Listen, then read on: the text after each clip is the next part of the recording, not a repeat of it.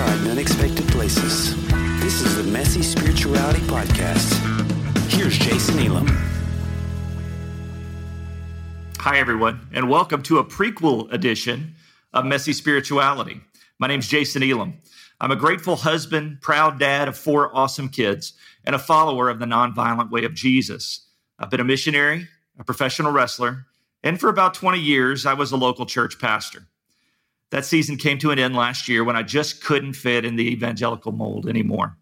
These days, my wife and I and a few of our friends spend many of our Sunday mornings feeding hungry people through a no-cost market we've set up in our old church building. But more on that in another episode. Today, I just want to take a few minutes of your time to introduce myself, tell you a little bit about my story, so that we can engage further. I'd love to hear your story in response to what you hear today. So sit back, pour yourself a nice glass of whatever you prefer, and I'm just going to tell you a little bit about who I am and what you can expect on the podcast in the next several weeks. I grew up near Dayton, Ohio. Like many kids, after several throat infections, I needed to get my tonsils taken out. The anesthesiologist made a mistake and gave me too much medication, and I died on the operating table. While I was flatlining, I had an encounter with a presence that I can only describe as the personification of love. In that presence, I knew that I was loved, treasured, and welcome, and that everything was going to be okay. Without a word, this presence let me know that my time had not yet come, and there was still a purpose for me in life. I felt like an important part of the plan, and also knew that when my life did come to its conclusion, I would return to this loving embrace where no fear can exist. After several minutes, the doctors were able to shock my heart back into rhythm, and I recovered normally from there. I woke up thinking the whole thing had been some insane, wonderful dream brought on by the medication during surgery, until I later heard my mom on the phone talking about what a scare we had endured in the operating room. I later told my mom about my experience, and to her credit, she believed me.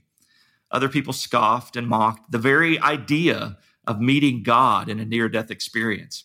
I learned pretty quickly that it wasn't a safe thing to talk about, and my insecure pre-adolescent self buried the experience deep down with all the other things about myself I was ashamed of. The one thing I couldn't shake, however, was the sense that there was kingdom work for me to do. And years later, after an injury and the fact that I wasn't very good at it ended my professional wrestling career prematurely, I walked down the aisle at Agape Baptist Church near Birmingham, Alabama, to answer the call to ministry. I enrolled in Bible college, was later licensed and ordained into church ministry, and even had Reverend Jason Elam imprinted on the front of my Bible. For the next several years, I tried really hard to be important. Based on my experience in God's loving presence, I thought I was going to be the next Billy Graham. And so I set out to become an evangelist and preached fire and brimstone messages to convict the sinners. I railed against sin, especially the sins that I was secretly guilty of. I made people feel lower than worms because I knew that if I could just get them to feel bad enough about themselves and their sinful ways, I could coax them to the altar for the cure, the blood of Jesus that washes away God's disgust of us filthy sinners.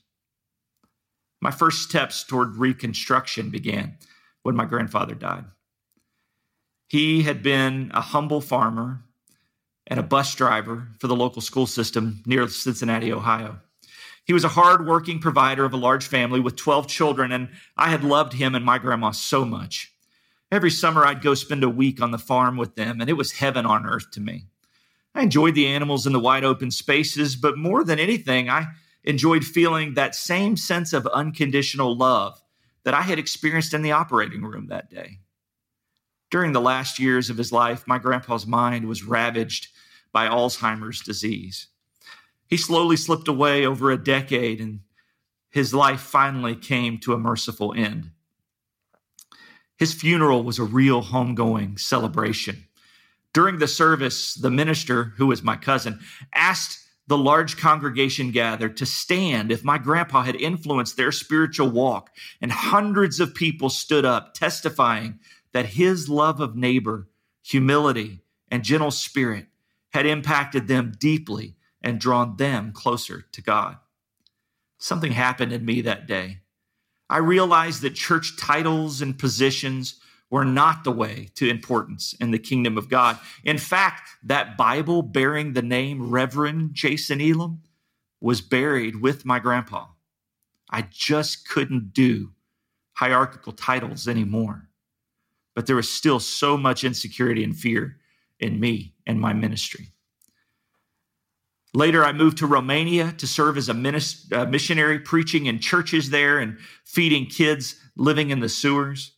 While there, I met and married a young woman who had suffered horrific abuse as a child, and I brought all of my baggage, and she brought all of the pain and rage of her childhood into our marriage. Newly married, we returned to the United States and went into local church ministry and served as youth pastor, associate pastor, ultimately senior pastor of local churches around Alabama for the next decade. In 2004, I became a dad when my daughter, Emily, was born. She was born with a collection of birth defects that had never been seen together before. She was published in medical journals. She was new science for geneticists to study. At first, doctors didn't know if she'd even live through the night. She surprised them all and continues to defy the odds today as a 14-year-old with a creative flair and her dad's rebellious streak. After Emily arrived, I became more interested in knowing God as a father and was deeply impacted by the work of Brennan Manning and Paul Young. They taught me a grace that stood in opposition to the try harder, do better religion of my holiness upbringing. I long to believe in a God who loves us as we are, not as we think we should be. But the God of love that I had experienced in near death seemed a million miles away from the institutional religion that I was very much a part of at this point. In 2007, I resigned from the church I'd been leading for 3 years as my unhealthy marriage disintegrated into divorce. From the beginning, we had been competing against one another for a sense of significance we were both lacking. We both craved the spotlight, and we saw each other as the biggest obstacle to a successful ministry. It was the single most destructive relationship of my life. And as it ended, I immediately started dating a long ago former youth pastor's newly single former wife, Brandy, whose marriage had recently ended as well. We married way too soon, and we brought into our new marriage 3 kids, my daughter, Emily, who was 3 at that time, and Brandy's athletic and brilliant daughter, Alex, and her generous and kind-hearted son, Britton, who were 5 and 3 at that time. We later had one smart and fun-loving child, our son, Jackson, together, who is now 8 years old and is so much like his dad that it's scary.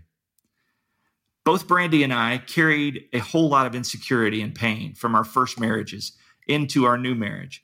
But after 11 years together, I can tell you that Brandy is God's greatest gift to me, and she is the most faithful reminder of God's love for me. She knows my worst, the very worst of my past, and she loves me fully and completely.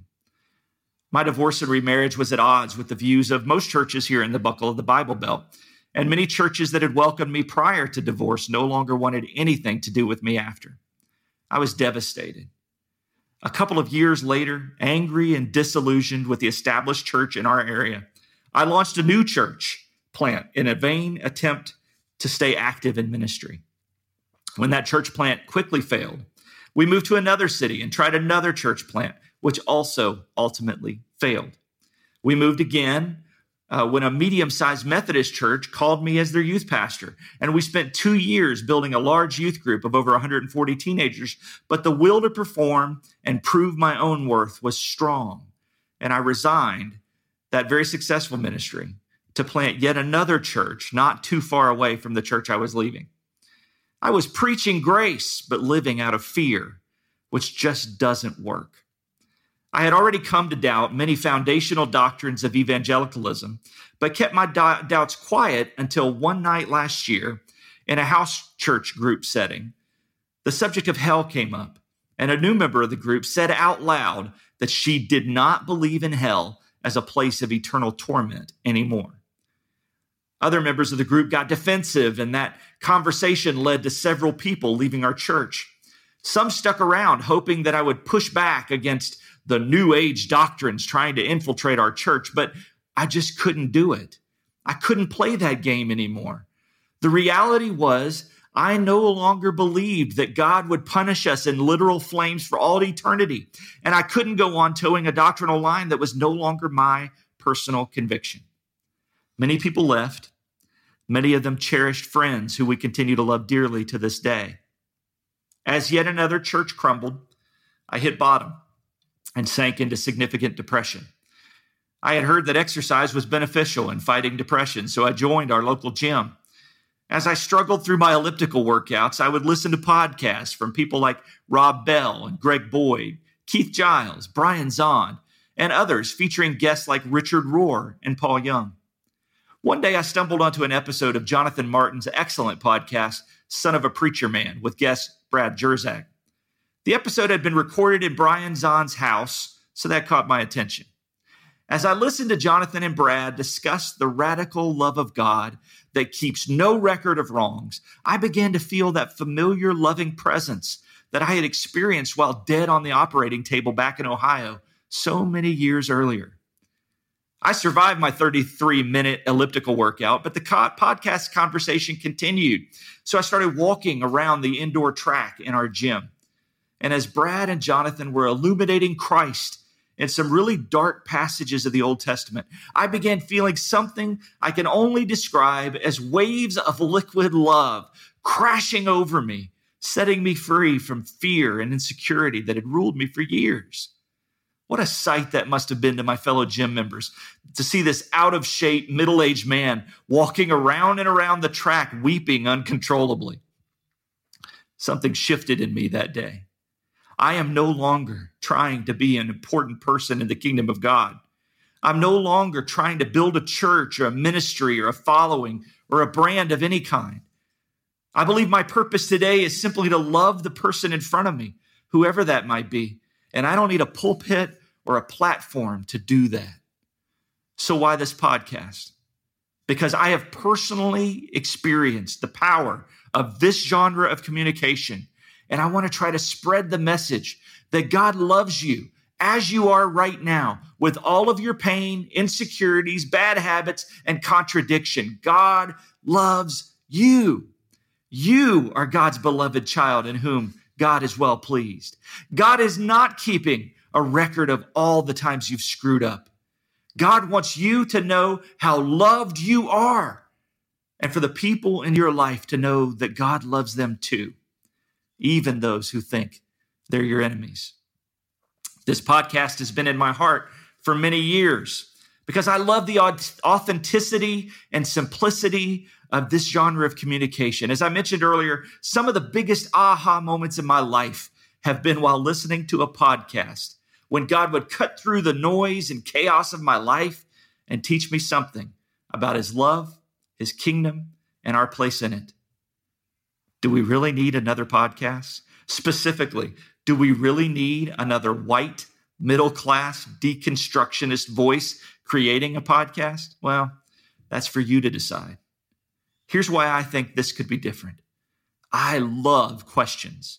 I am fascinated by the why behind every what. I believe that God can be found not just in the answers of life, but also in the questions. I have no delusions of grandeur here. There are people making incredible podcasts already on the web, undoubtedly producing a much better podcast than this will ever be. Most of them are asking wonderful questions, but I'm going to ask the questions on my heart to a collection of thought-provoking men and women who I believe are finding God in their own questions. So I hope you'll join me on this journey. On April 22nd, we'll release episode 1 to the world, featuring my first ever interview with my friend Keith Giles. I tried to ask Keith some questions I haven't heard him answer anywhere else. Not just to hear his answers, but sometimes it's in the contemplating the questions that God breaks in and reveals himself in unexpected ways.